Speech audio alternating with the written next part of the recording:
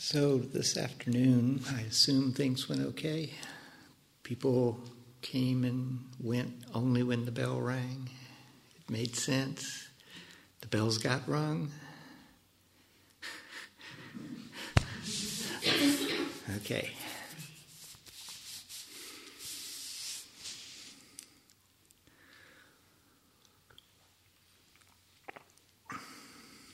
So tonight I'd like to give you some context for the jhanas, see where they fit into the Buddha's teachings. Thus have I heard, 2,500 years ago in northern India, there lived a young man named Siddhartha Gautama who wanted to know what to do about old age, sickness, and death. He wanted to know so strongly that he left his home and headed south to the Ganges River Valley, where he went to seek his spiritual fortune. Now, India at that time was a very amazing place. The agricultural economy had reached such a state that it was producing a surplus of food. Not everybody had to work to feed themselves. There was some left over. And one of the ways in which this surplus food was used was to support full-time spiritual seekers. So the woods of India were literally crawling with spiritual seekers. Of course, one of the other things they did with this surplus of food was have standing armies. You get the good with the bad. So anyhow, Siddhartha Gautama headed south to the Ganges River Valley, and realizing that if he was going to figure out what to do about old age, sickness, and death, he needed some teacher to help him. So he studied with Alara Kalama. Alara Kalama taught him his doctrine and also taught him meditation practices up to and including the 7th jhana. Siddhartha Gautama was a very good student and quickly learned the doctrine and the practices. And Alara Kalama was so impressed that he offered Siddhartha Gautama to co-lead the group of followers. But Siddhartha Gautama wanted to know what to do about old age, sickness, and death, and all he'd learned was 7 jhanas. So he left. And he sought another teacher, Uddaka Ramaputta, Uddaka the son of Rama. And he learned Rama's doctrine, and he learned the 8th jhana. And Uddaka Ramaputta was so impressed, he offered Siddhartha Gautama the leadership of the group. But Siddhartha Gautama wanted to know what to do about old age, sickness, and death, and had only learned the 8th jhana. So he left.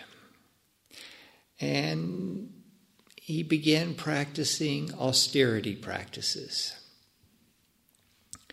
He did things like living on 1 grain of rice a day.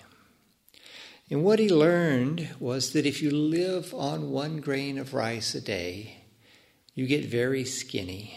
You have a tendency to fall over. He tried holding his breath for as long as he could.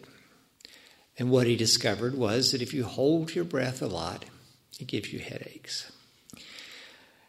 After 6 years of seeking, since he'd left his home, he realized that the austerity practices were not answering his questions. And since he was in such an emaciated state that it was actually difficult to do anything, he decided that it was time to start eating regular food again. There were 5 ascetics who were practicing with him. And when they saw that Siddhartha Gautama was eating regular food, well, they thought he had given up the spiritual path. And so they left. But Siddhartha Gautama hadn't given up the spiritual path. He was just seeking something that was actually going to work and answer his questions. In trying to figure out what to do, he remembered an incident from his childhood. The commentaries say it was the plowing ceremony. At that time in India, and even today in Asia, when it's time for the first plowing, the leader, the king or the leader of the tribe, would plow the first furrow.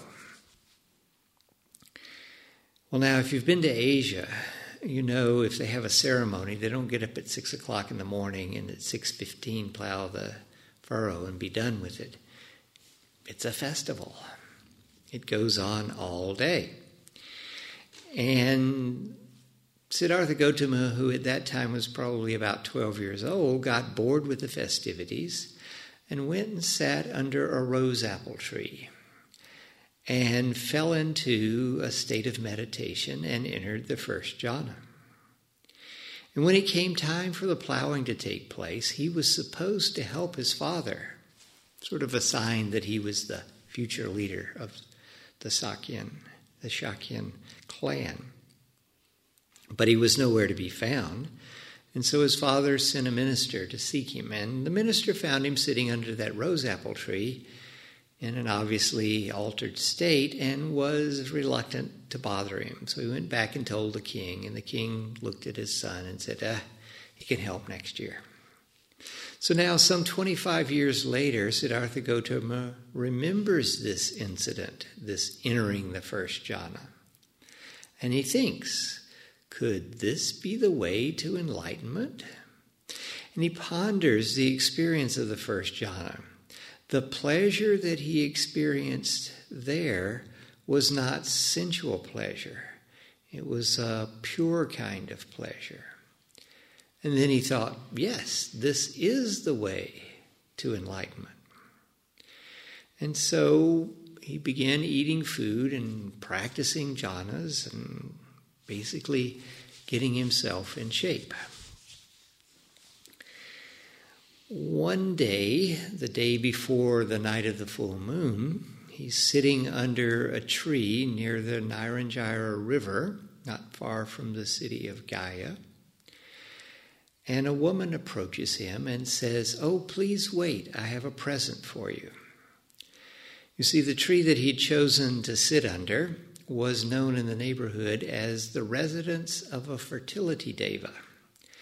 And this woman had prayed to the fertility deva a year earlier that she might have a child, and she now had a son, and she assumed that Siddhartha Gautama was the fertility deva. And so she wanted to make an offering of thanks.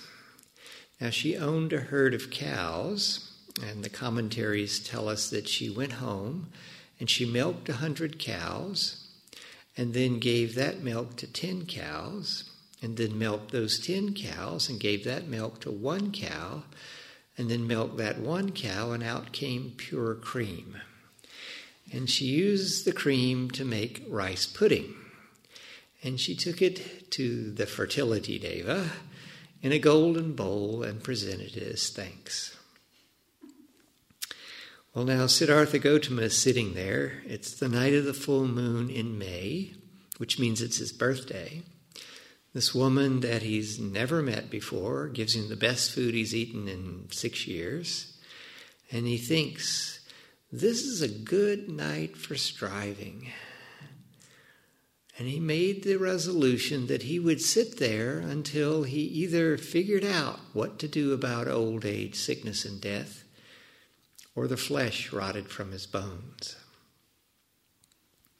He started that night of meditation by entering the jhanas, 1, 2, 3, 4. And then when his mind was concentrated, clear, sharp, bright, malleable, wieldy, and attained to imperturbability, he inclined and directed to remembering past lives. That was the first watch of the night, the first 4 hours of the night. In the second watch of the night, he took his concentrated mind and inclined and directed it to seeing beings passing away and re-arising according to their karma. And in the third watch of the night, he formulated what we know as the Four Noble Truths and the Eightfold Path by investigating dependent origination. And when the sun came up the next morning, he was a changed person. He had made a breakthrough in consciousness and now knew what to do about old age, sickness, and death. He was awake. He was a Buddha. It says that he spent the next week enjoying the bliss of enlightenment. And he spent the next 6 weeks after that in the vicinity of what we call the Bodhi tree, the tree of enlightenment, pondering what to do next. You see, what he had discovered was very subtle, not an easy thing for anyone to understand. And at first his mind was disinclined to teach, thinking that nobody will understand this. It is said that one of the highest of the Brahma gods, realizing that the Buddha was disinclined to teach, thought, "Oh, the world will be lost."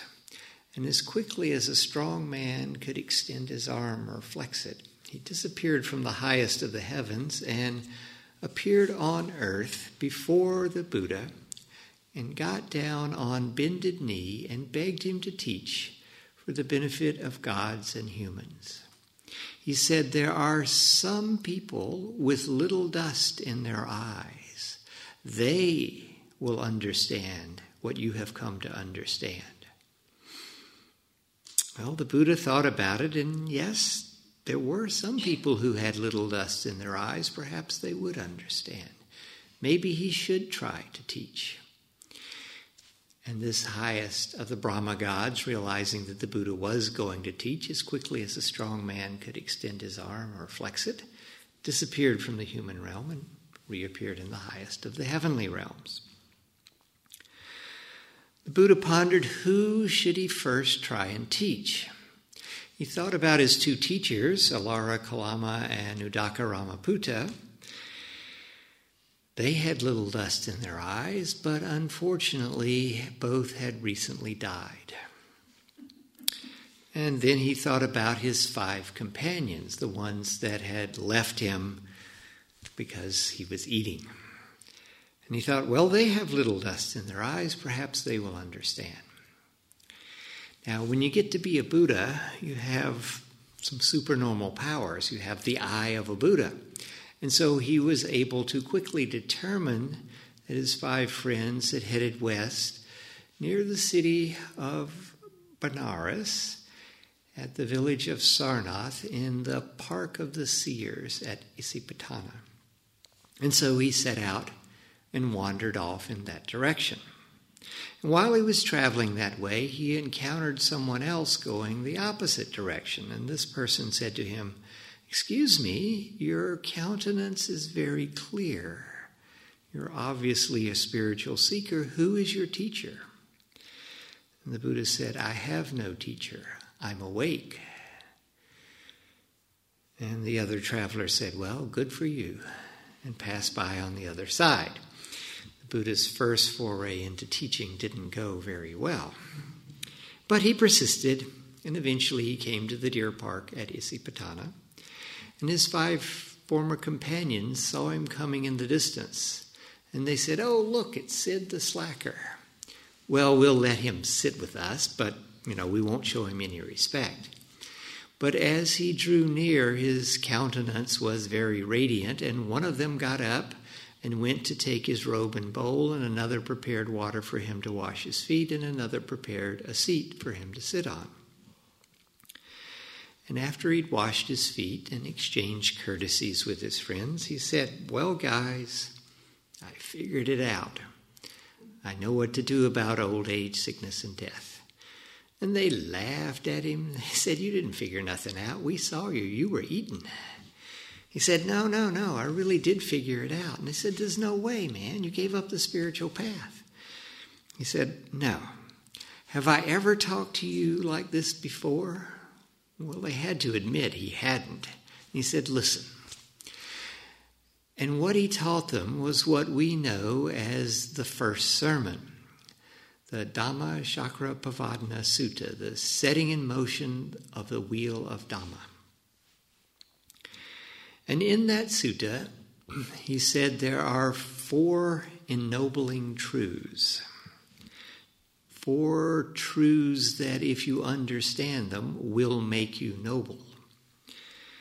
Usually it's translated as noble truths, but more accurately it would be ennobling truths. The first of these ennobling truths is dukkha happens. Now in America they used to put that on bumper stickers. Well, they used an Anglo-Saxon word of 4 letters, but same idea. Stuff goes wrong. Things don't work right. Dukkha happens. This is what it means to be incarnated into this world. Things go along just fine and then they break down and fall apart. It's an inescapable fact. You grow old, your body wears out, you eventually die. Same thing happens to everybody you love. Same thing happens to your car and your refrigerator and your house. All of this stuff has a tendency to turn into dukkha. Modern physics has made the same discovery. One way that modern physics expresses this is the 3 laws of thermodynamics.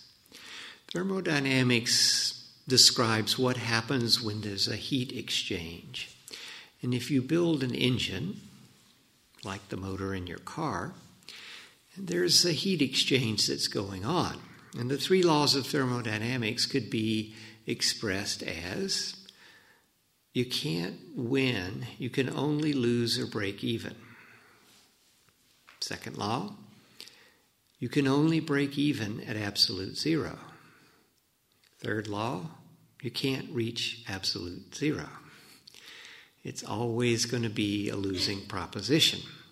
This is why nobody can build a perpetual motion machine. There's just too much friction and loss going on. Another way in which modern physics points out that dukkha happens is the teaching on entropy. Entropy says that things have a tendency to go from a state of order to disorder. If I pick up a glass and I drop it on a hard floor, it breaks into pieces. If I pick up the pieces and I drop them on the floor, not very likely going to break into a glass. Right? Things go from an order, nicely ordered glass, to disorder, shards everywhere. This is fairly easy to understand. If, for example, I had a copy of War and Peace, a loose leaf copy, all 1,000 pages, right? I open the book and I pull out the 1,000 pages and I throw them up into the air and they come fluttering down, right? And then I gather them up, right? Get them all back, nice, neat stack. What are the odds they're going to be in the right order? Well, there's one way they can be orderly, and there's, I don't even know. I'm a mathematician and I can't even figure it out. Millions of ways they can be out of order. Anytime anything changes, and things do have a tendency to change, they can change to be orderly, but the odds are they're more likely to change to be disorderly, just like the pages are going to come fluttering down in a disorderly fashion rather than an orderly fashion. So this is what happens. We change. The car changes. The refrigerator changes. All of this stuff is changing all the time. Some of it slowly, but it's definitely changing in the direction of more disorder. And that disorder is generally experienced as dukkha. Dukkha could be translated literally as a dirty hole, perhaps more accurately as a bad space. What it refers to is things that are less than perfect. Dukkha covers everything from the death of someone you love to a hangnail. It's often translated as suffering, and indeed it does encompass suffering, but it encompasses much more than just suffering. A better translation would be unsatisfactoriness. I've also seen it translated as stress. That works well. But there's no English word that really captures the range of meaning of dukkha, so I'm going to leave it untranslated. You're smart people. You can understand dukkha means stuff goes wrong. So the first noble truth, the first ennobling truth, is to recognize this is the way the universe is put together. Things go from a state of order to disorder. Things are less than perfect. Now, the second of these ennobling truths is the cause of this dukkha. And the Buddha says that dukkha has one cause only, and that is craving. The word that he used is tanha, which could be literally translated as thirst. But there are actually two words in Pali that could be translated as thirst. And tanha has the sense of an unquenchable thirst. You've got to have some water. You really got to have it. Sometimes people say that dukkha is caused by desire. But I think craving is a better word to use.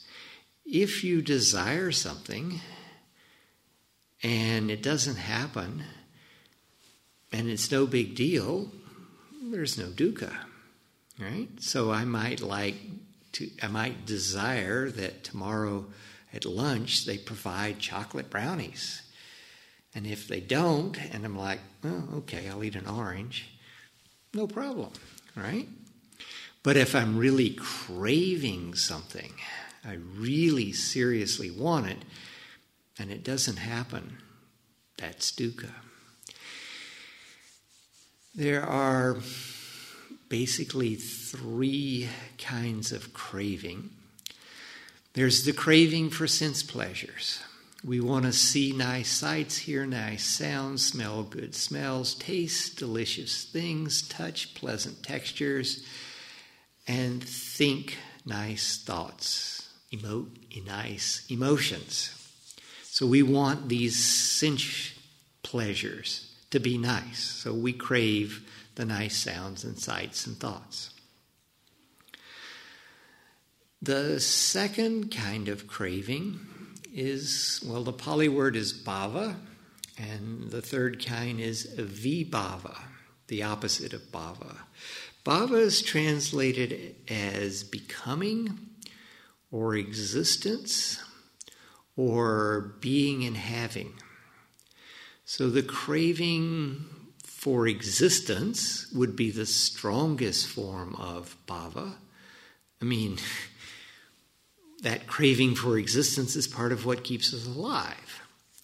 And then vibhava would be the opposite, the craving for non-existence. Some people actually do commit suicide. But these are the extremes, and there's a whole lot in between, I think, that is referred to here. And that's when the translation works better as craving for being and having, or not being and not having. So craving for being and having, I want to be wealthy, I want to have a Ferrari. Or not being and not having, I don't want to be sick, I don't want to have a cold. All right, so everything from existence and non-existence, but all the things in between, plus the craving for sense pleasures. These are the cravings, and if we get our craving satisfied, it feels really nice, and we assume it was the satisfying of the craving that makes us feel nice. But there's another possibility. It could be that the satisfying of the craving stops the craving, and it's the stopping of craving that makes things feel nice. And this is precisely what the Buddha says in the third ennobling truth. This is the cessation of dukkha. If you don't want dukkha, don't crave. Sort of like that old joke, doctor, when I do this, it hurts. Don't do that. Right? So if you don't like dukkha, don't do the craving bit. Well, I can sit up here and tell you, don't crave. You'll be much happier. Can you stop craving just because I said so? I mean, if the Buddha was sitting up here himself and he told you, don't crave, could you stop it? No, it's a little bit ingrained, and we need to learn to stop craving. And that's the fourth of these ennobling truths. The way of practice that leads to the cessation of dukkha. The way of practice that enables us to learn how to stop craving. These four ennobling truths are laid out very much like an Ayurvedic medical diagnosis. The first one is the name of the disease. In this case, the disease is dukkha, dis-ease. It fits. The second ennobling truth is the cause of the disease, craving.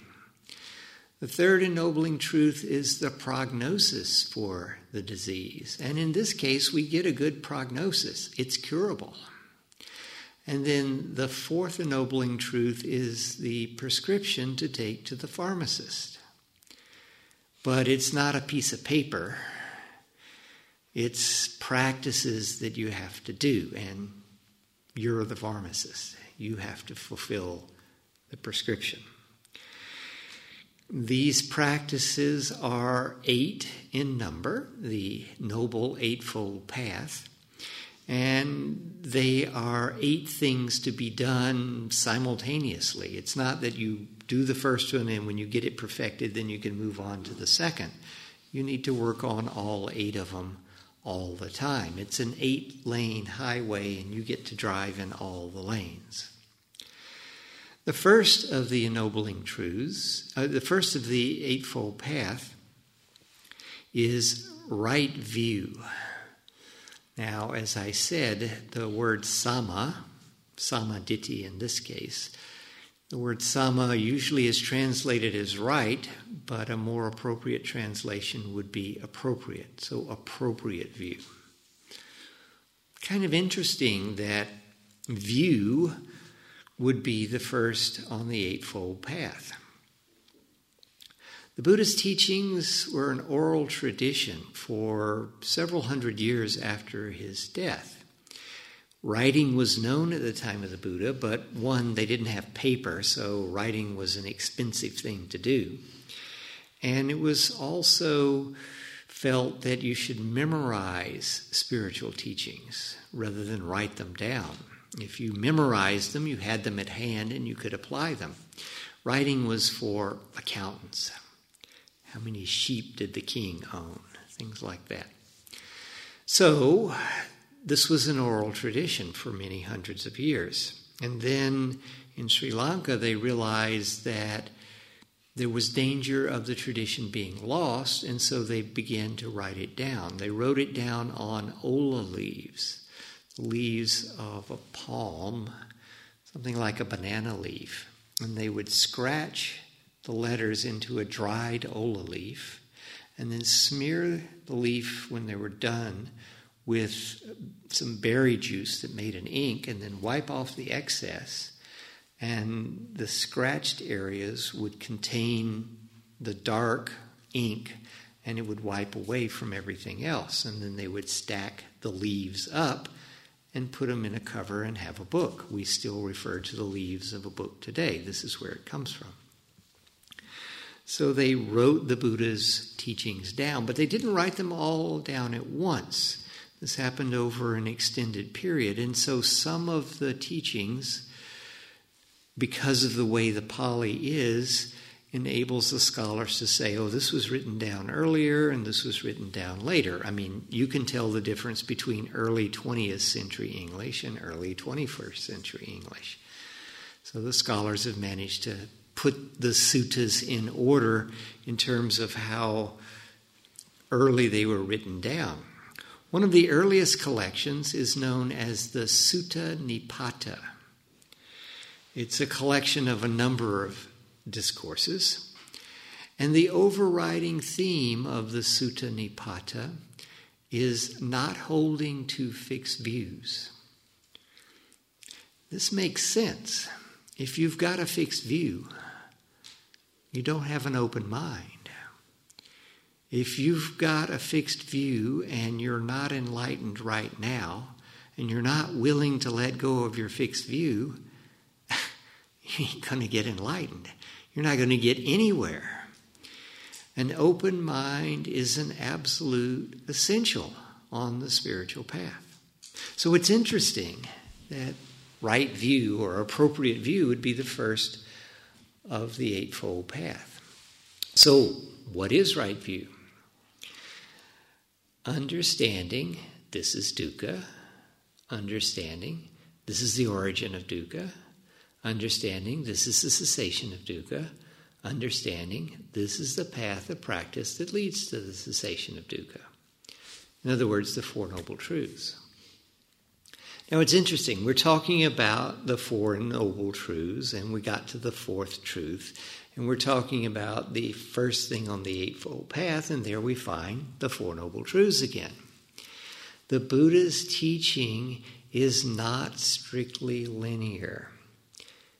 Here we see it being holographic. The Buddha's teaching is presented in a linear fashion. If you're speaking, the words come out one after the other. There's no way to do it other than in a linear fashion in terms of presentation. But if you only understand what the Buddha is teaching in a linear way, you're going to miss the depths of it. And so here we have an example of the Buddha's teaching being holographic. There are many places where you can take a teaching and you pick a spot and you dig down and you really get an understanding of it, and you find the whole teaching right there in that little spot. Now, other places in the suttas, the Buddha sometimes explains right view to be dependent origination. Do we have a conflict here? Well, actually not. The first three of the Four Noble Truths are actually summaries of some of the key points of dependent origination.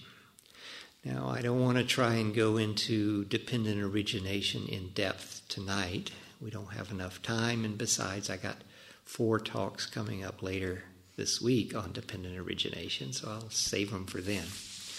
But dependent origination is the detailed explanation, and the Four Noble Truths hits the high points, or at least the first 3 ennobling truths point to the high points of dependent origination, and the fourth, the Eightfold Path, the way to practice so that you can penetrate this teaching to its depths. The second on the Eightfold Path is appropriate intention.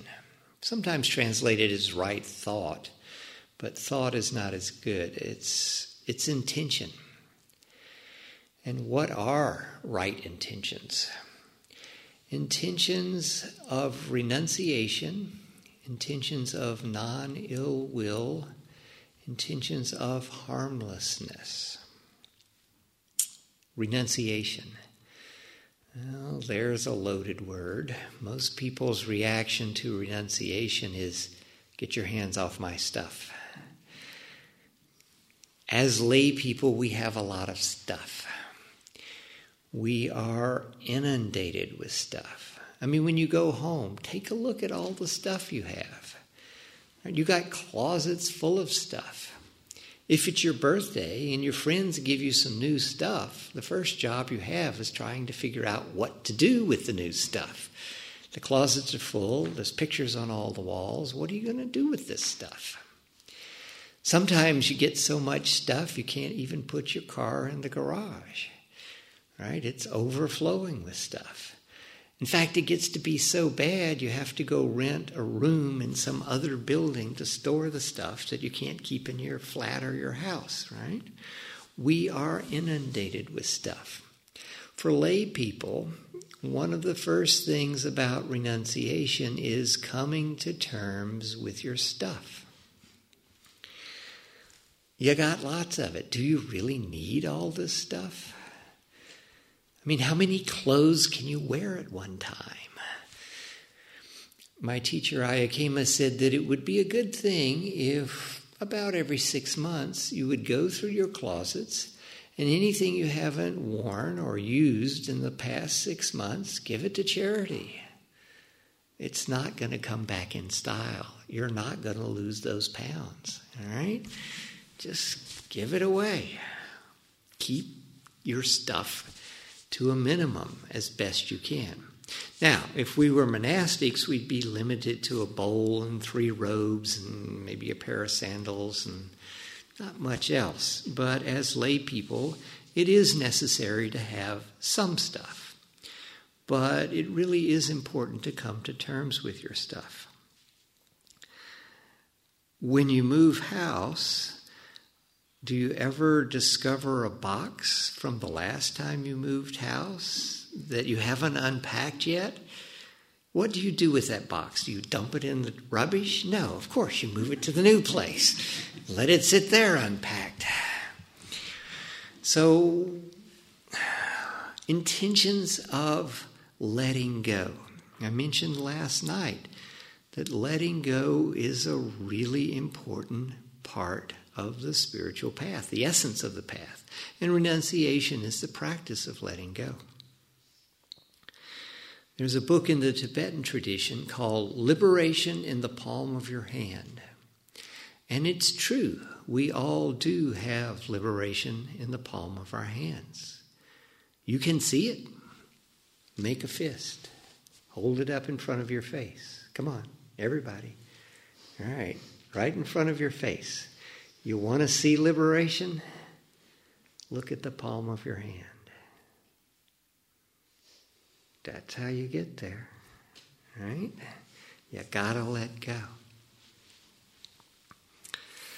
And then the other 2 right intentions, non-ill will and harmlessness, or to put them in a positive frame, love and compassion. As I said last night, we are vastly interconnected. It helps to navigate the universe if you operate in harmony with the way the universe is put together. And if we are vastly interconnected, interacting with others with intentions of love and compassion is in harmony with the way the universe is put together. So these should be our motivations, to let go and to act with love and compassion. The letting go, of course, remember this, grabbing hold, is what causes dukkha. That's what we do when we crave, we want to get. To let go is to go in the opposite direction. These first 2 on the Eightfold Path are the wisdom aspect of the path.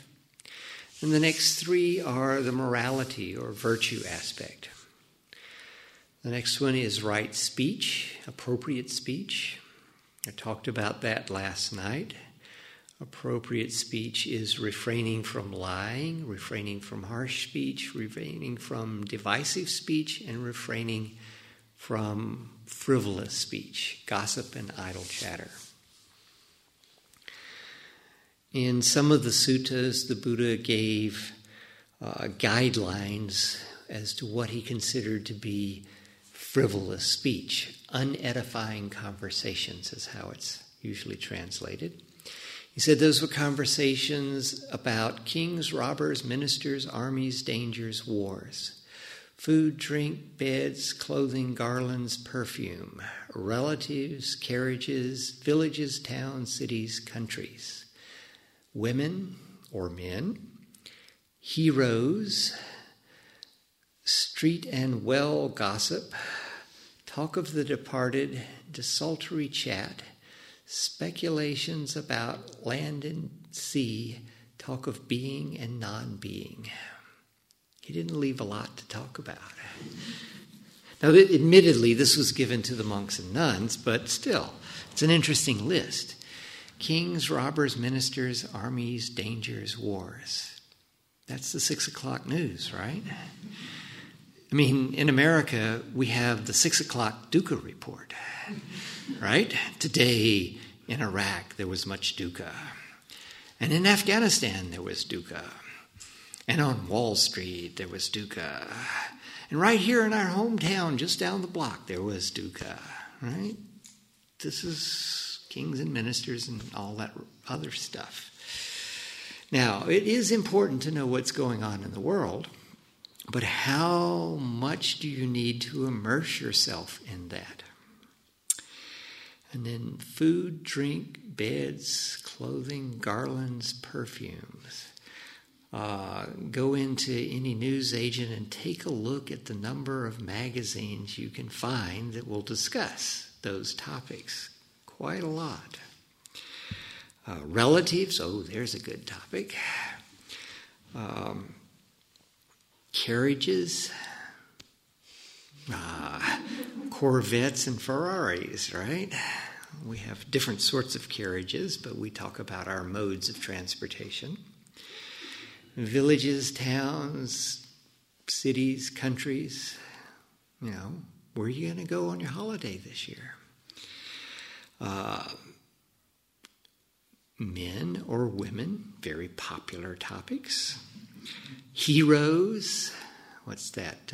Football stars and pop stars. Street and well gossip. I guess that's water cooler gossip, right? You take a break at work and there's your friend and you just start talking about whatever. What the Buddha suggested that we talk about was the Dharma. But sometimes as lay people we encounter others that talking about the Dharma is just probably not going to work too well. And so you do have to engage in some of these topics. I have a couple friends at work that are really into sports. And, I'm into sports too. And so when I meet them at the water cooler, then we're talking about baseball or football or whatever. If you wind up talking about one of these topics, at least be aware that you're talking about a topic that the Buddha referred to as an unedifying conversation. And if you find an opening to move the conversation to a higher level, by all means take it. But don't go proselytizing. That won't go over well at all. And then last night we talked about the truth, not causing divisions, using language that's easy to listen to.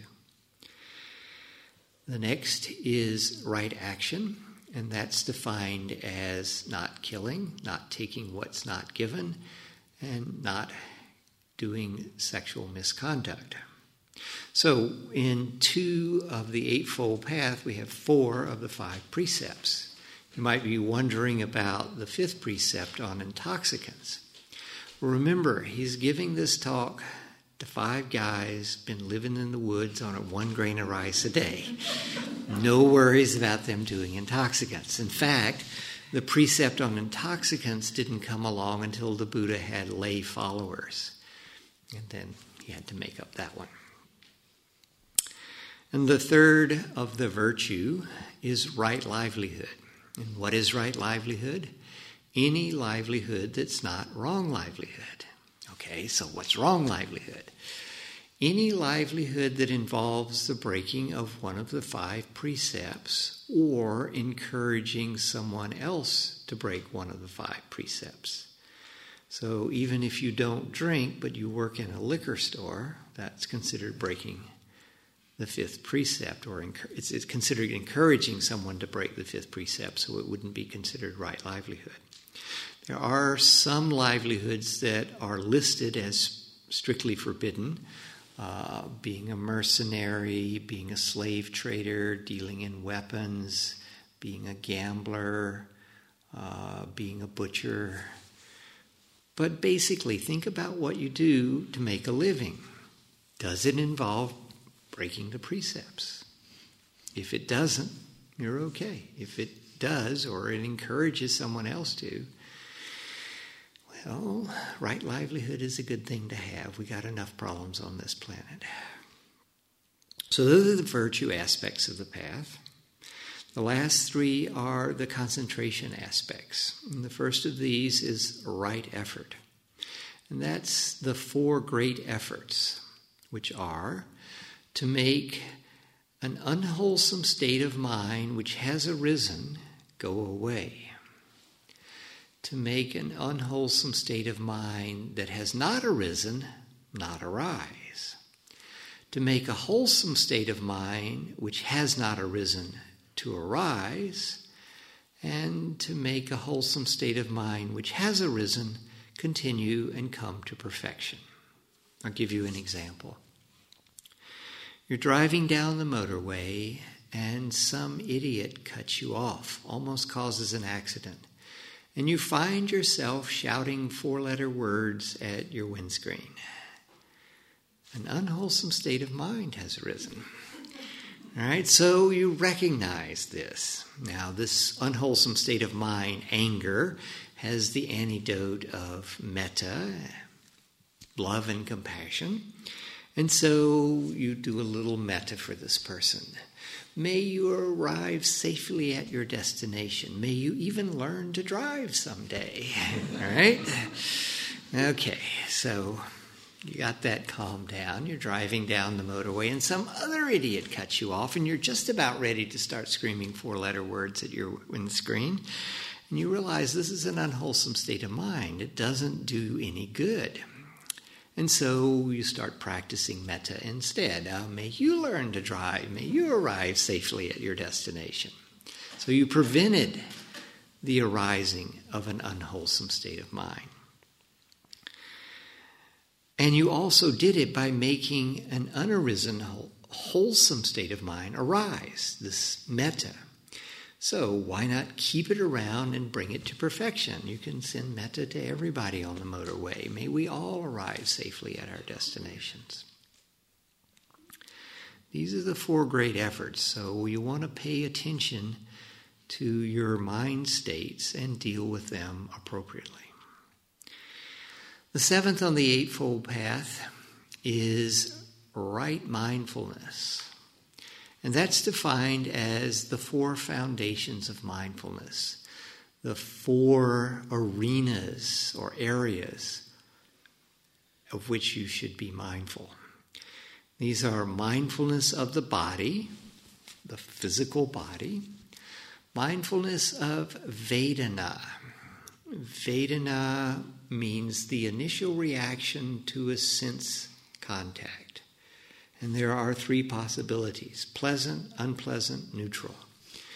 Vedana is usually translated as feelings, and that's a particularly pathetic translation, a very confusing translation, because we think of feelings as emotions, and Vedana does not mean emotions. It means this initial reaction.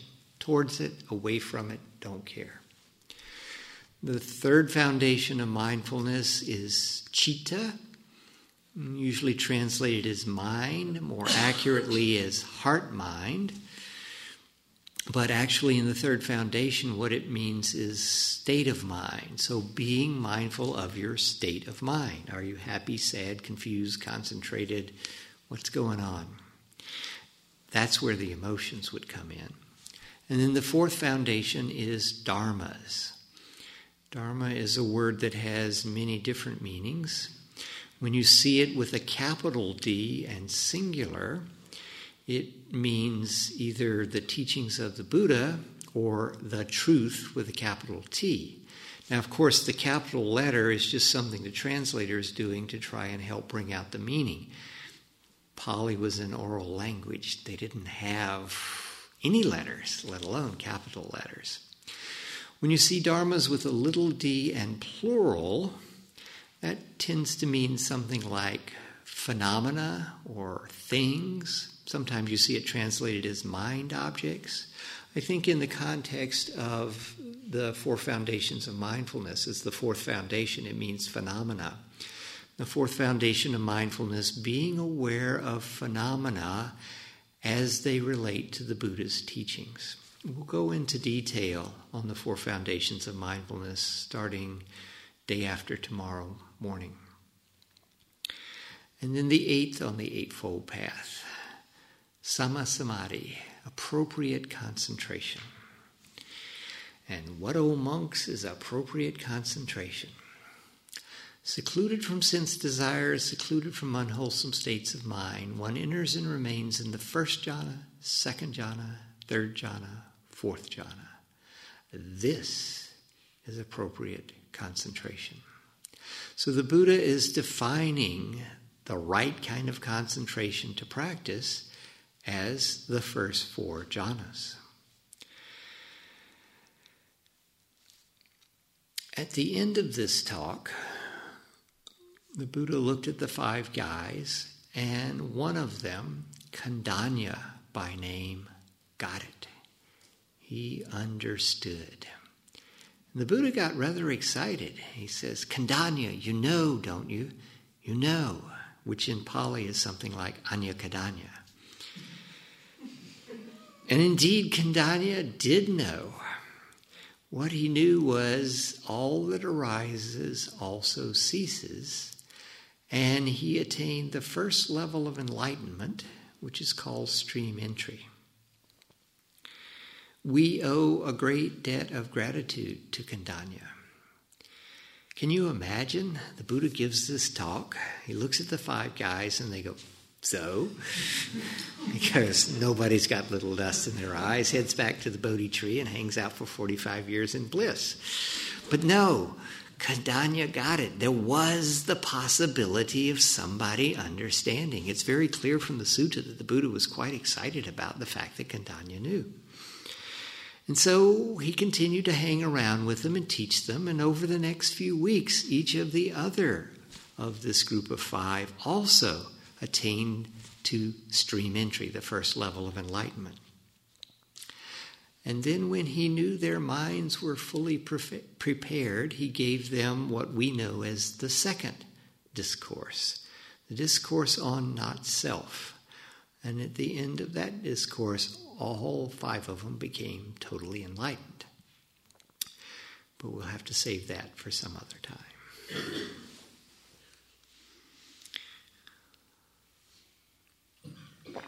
So, questions, comments?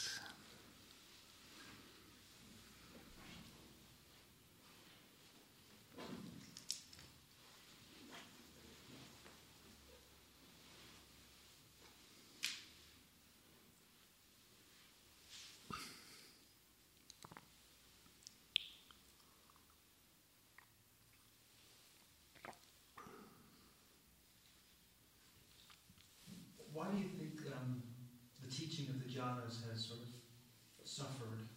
It's not widely taught.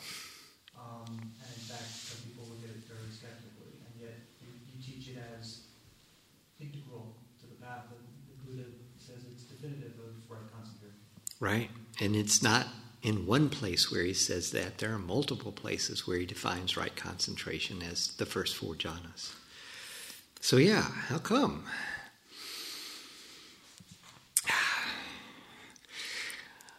My guess is that over time, the definition of how much concentration you have to be able to call it a jhana kept getting more and more and more, stronger and stronger levels of concentration. Until 1,000 years after the Buddha, if you take a look at the Visuddhimagga, the jhanas are described in there, but they're described somewhat differently than what you find in the suttas. Not completely differently, but certainly there's been a huge increase in the amount of concentration that's required to experience the jhanas. My guess is, after the Buddha died, a bunch of guys hanging out in the woods, got no TV, got no women, got nothing to do but practice. Whoever can do these jhanas the best, that sets the standard for the next generation. And whoever could do it the best, that's the next one. And it just kept getting stronger and stronger levels of concentration, which had the effect of making fewer and fewer people able to enter these states. At the time of the Buddha, everybody's doing jhanas. Frequently, the Buddha gives a talk, and then he says to the monks and nuns, there are roots of trees, there are empty huts. Go do jhana. He says go meditate, but the word that he used is actually based on the word jhana. It's a verb form of jhana. 1,000 years later, the Visuddhimagga says, of those who come to meditation, only 1 in 100 to 1 in 1,000 can get to access concentration. Of those who get to access concentration, only 1 in 100 or 1 in 1,000 can get to the first jhana. Of those who can get to the first jhana, it goes on like this until you realize they've defined the jhanas out of existence practically. So when our teachers go to Asia and learn meditation, they're learning the sort of meditation that's being taught there, which is not jhanic meditation, because jhanic meditation has been defined now so extreme that almost nobody can do it, especially not these Western hippies coming over, right? Got to give them something easier to do. And so they learn Vipassana techniques, and that's what they brought back. Asian Buddhism, or Asian Theravadan Buddhism, is principally Visuddhimagga Buddhism. It's based on the Visuddhimagga and the commentaries, which come 1,000 years after the Buddha. Some of what you find in there is quite useful. Some of what you find in there is questionable. Some of what you find in there is, let's be kind and just say mythological, okay? But it's not what you find in the suttas. I mean, if you go back and look at the suttas, the jhanas were an integral part, and it was possible for most everybody who was seriously into this, willing to become a monk or a nun, they could learn these states. Today, it's really difficult to find anybody that can even teach them to you. So there's a very long answer to your simple question. And it's just speculation on my part, so take it with a grain of salt. I guess I was wondering whether maybe some teachers might be concerned that it could create something that people take as almost too much of a kind of striving goal. Yeah. In order to teach the jhanas, you have to be crazy. I mean, I'm putting something out here. It sounds quite nice. I'm setting it up, say, go get it. So there's going to be all this striving towards it. And furthermore, I'm telling you, some of you ain't going to get there.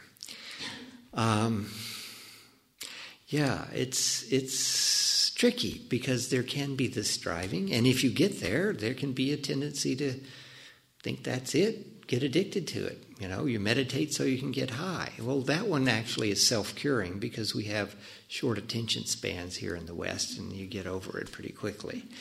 But that striving can definitely get in the way. It's a tricky thing. The reason I'm willing to teach it is because I found them so very helpful for myself. They made a huge difference in my ability to gain insight into what's really going on. Transformed my life, not the jhanas, but the insight. But the insight I got was a direct result of having a very concentrated mind. So I'm crazy enough to try and teach it and deal with whatever comes along, including people getting caught in striving and me having to go in an interview and tell them, back off, relax. The phrase I like to use is relaxed diligence. You got to show up, you got to do the work, but you got to stay relaxed around it. And if you go grasping after it, you're not secluded from sense desires and you ain't going to get it.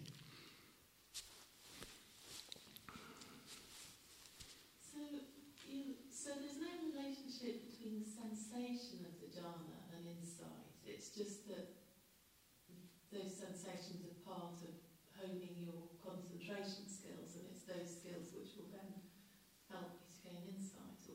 Correct. More or less. There are some insights that come as you experience each jhana. I'm not going to tell you what they are. I'll leave them for you to discover yourself. But most of what happens is that the sensations of the jhanas leave you in a concentrated state, and it's that concentration that enables you to get the insights, not the sensations themselves.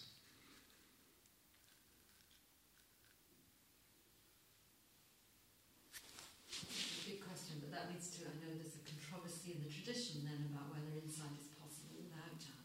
Mm-hmm.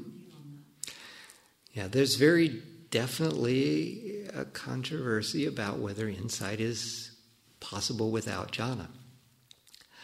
I would say that at least a large amount of insight is possible without jhana, but I don't know if you can get all the way to enlightenment without jhana. Because you see, we don't have very many enlightened people around to ask, how did you get there? Did you use jhanas or not? But certainly I know a lot of people who have not experienced jhanas who have had some very deep insights, some transformative insights. So certainly there is a large amount of insight that can be gained without jhanas. It's just, I think you can get it easier and faster and deeper with a concentrated mind, and the jhanas are a way to get a deeply concentrated mind. It seems as if you're suggesting that you can't get a deeply concentrated mind without the jhanas. I can see that they are a practice which can lead that way, but I know other teachers who would say that you can become as concentrated without the jhanas. Mm-hmm. It's certainly true you can become very concentrated without the jhanas. But if you were to take that technique that got you very concentrated and then turn it towards entering the jhanas, I think you'd get even more concentrated. But, yeah.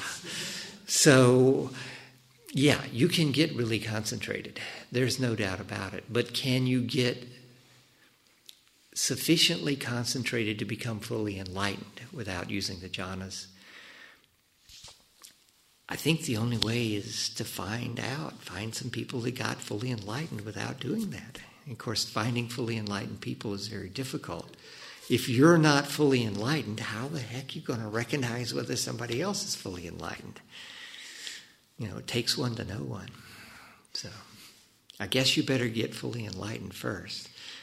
And then you can go around and check up on everybody else and see what they did.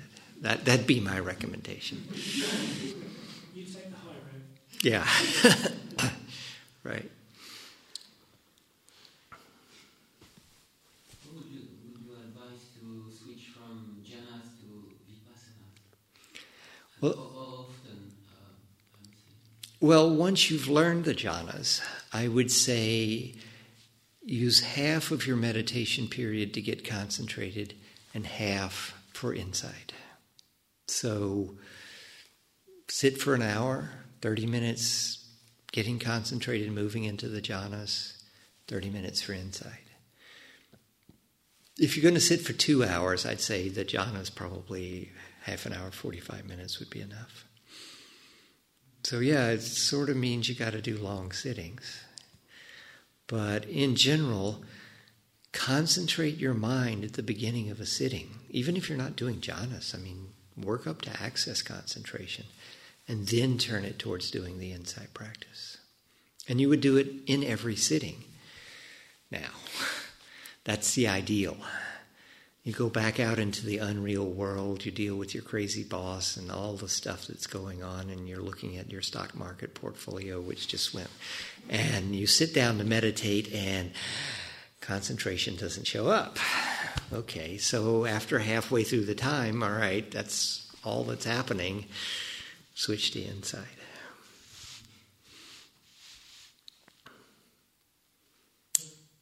Given what you said about the Buddha's teaching being, did you use the term holographic? Mm-hmm. It seems to me that even in the very process of reaching access, one needs the intelligence that comes with satipatthana. You have to get to grips with what's going on with your mind and your body and so on and so forth. Right. It's not as Yeah. That's separate. Yeah. You need right intention. Right. Part of it, yeah, I mean, there's a certain amount of background that you've got to have. I mean, the requirements for this course were that you already have been on retreat. You already know how to meditate. I mean, I'm not going to give you the basics of how to meditate. I'm just assuming you all know how to do that you've gotten some of that information already down. In order to get to access, you're going to have some skill with meditation when you sit down to attempt to get to access. And, as you say, those skills come from the Satipatthana Sutta. So, you do a little insight, you begin to get some concentration, you get a little more insight, you get some more concentration. Now you got enough concentration for the jhanas. Now you get even more insight. It builds on itself. Right? Last one, then we're going to need to take a break. Ajahn Man's teaching is about entering deep states of samadhi, but he never mentioned jhanas. And who is this? He never... No, his name. Huh? The name of the person. Ajahn Man. Aha. The monk who lived in Thailand in the early 20s maybe. Right. And Ajahn Mahua wrote a book about his life. Ajahn Man, yeah. Right. And he always talks about deep states of samadhi. He never mentions jhanas. I can't quite understand. I would guess that he was practicing jhanas from several reasons. It's a tradition in Buddhism, so that would be the most likely states that he would be able to learn from anybody in the Buddhist tradition. And two, that's where the mind likes to go, is into these particular states. So I would guess that it's just that he didn't use that word in particular. Or the translator didn't translate that word out of the Thai. They just translated as concentration state as opposed to jhana. But I'm pretty sure that Ajahn Mun was a jhana practitioner, just from things I've read about him. I get that sense. Okay, so we'll take a short break, and when we come back, I'll do a guided metta.